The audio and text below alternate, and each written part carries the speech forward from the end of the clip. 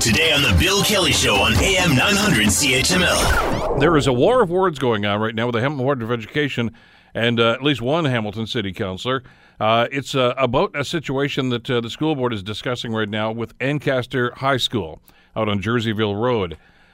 They want to sever part of the land there to sell it off. Now, that doesn't sit well with Ancaster Councillor Lloyd Ferguson, who says this is a declaration of war, his words.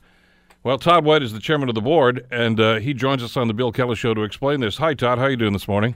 Very well, Bill. Good to join you. Good to have you with us here again today. So you've declared war on the city council.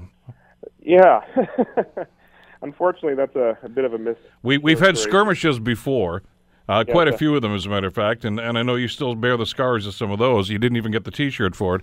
But maybe you could explain the current situation, what's happening at Ancaster. Yeah.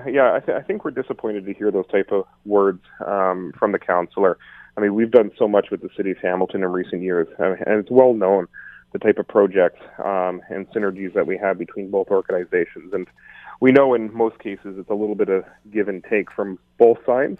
And we live in a provincial reality where a lot of the rules are above us, and we're trying to make the best of what we must do. So in this case, just to summarize, in Ancaster, around Ancaster Secondary School, we own roughly 42 acres of property. Just for contextual purposes, a good-sized high school might be on 15 acres. There's some of our smaller high schools are on less than 2 acres, for instance. So it's 42 is certainly excess property. It is well used by the Ancaster community.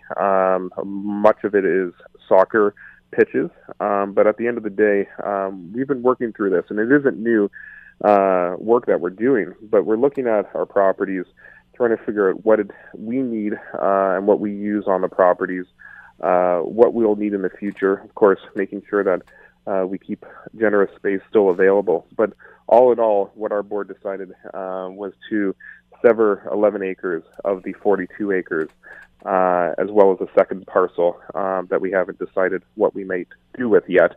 But all in all, that's where we are in the process. Nothing has been declared surplus, nothing is being sold yet, but we have taken that first step to indicate some severances. Now, the one, and I know the area quite well, obviously. Our daughter went to Ancaster High, and I'm actually spent a lot of time up in that property, so I know what we're talking about. You're basically talking about the soccer pitches that are behind the aquatic center. Is that right? That's right. So there's about 10 of them tucked in behind there.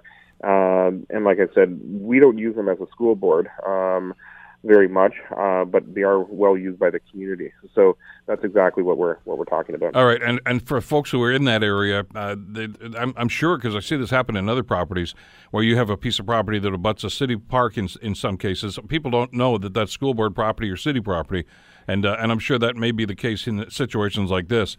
But this is getting use. I mean, you don't use it as a school board, but my understanding is the property is being used. Oh, absolutely. And that's why I think we're very, very conscious of that importance to the Ancaster community. We don't want to send a message that your green space is in jeopardy. We've worked with the city in numerous cases where they've assumed green space or vacant properties. And like you said, it isn't unusual for the board to own property adjacent to city property. In this case, all 42 acres is board property. So we're trying to correct what's been a longstanding issue in the Ancaster area. Our preference, of course, would be for this property to retain or remain as green space in public hands in some fashion, but we're still bound by some of those provincial rules. Well, we'll get into those in a second, but I mean, I don't know what you just said here, that you don't want to send the message that the green space is in peril, but it is. I mean, that is the message here. Yeah, well, it depends. So what we've tried to do in this case is 11 acres is comparable to other properties that have been purchased, for instance, by the city of Hamilton.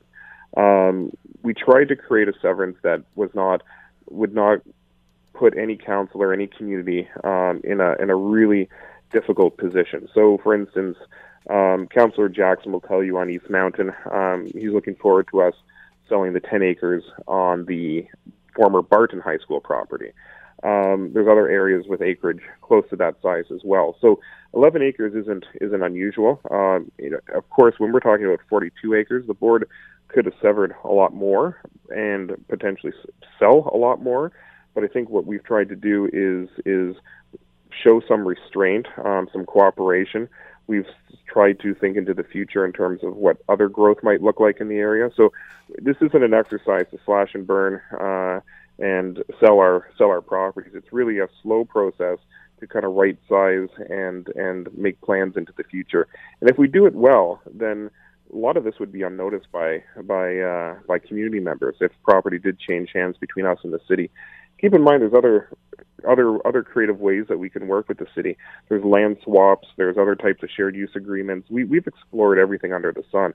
So at this point, we're keeping our minds open to different possibilities. Want to hear more? Download the podcast on iTunes or Google Play and listen to The Bill Kelly Show weekdays from 9 to noon on AM 900 CHML.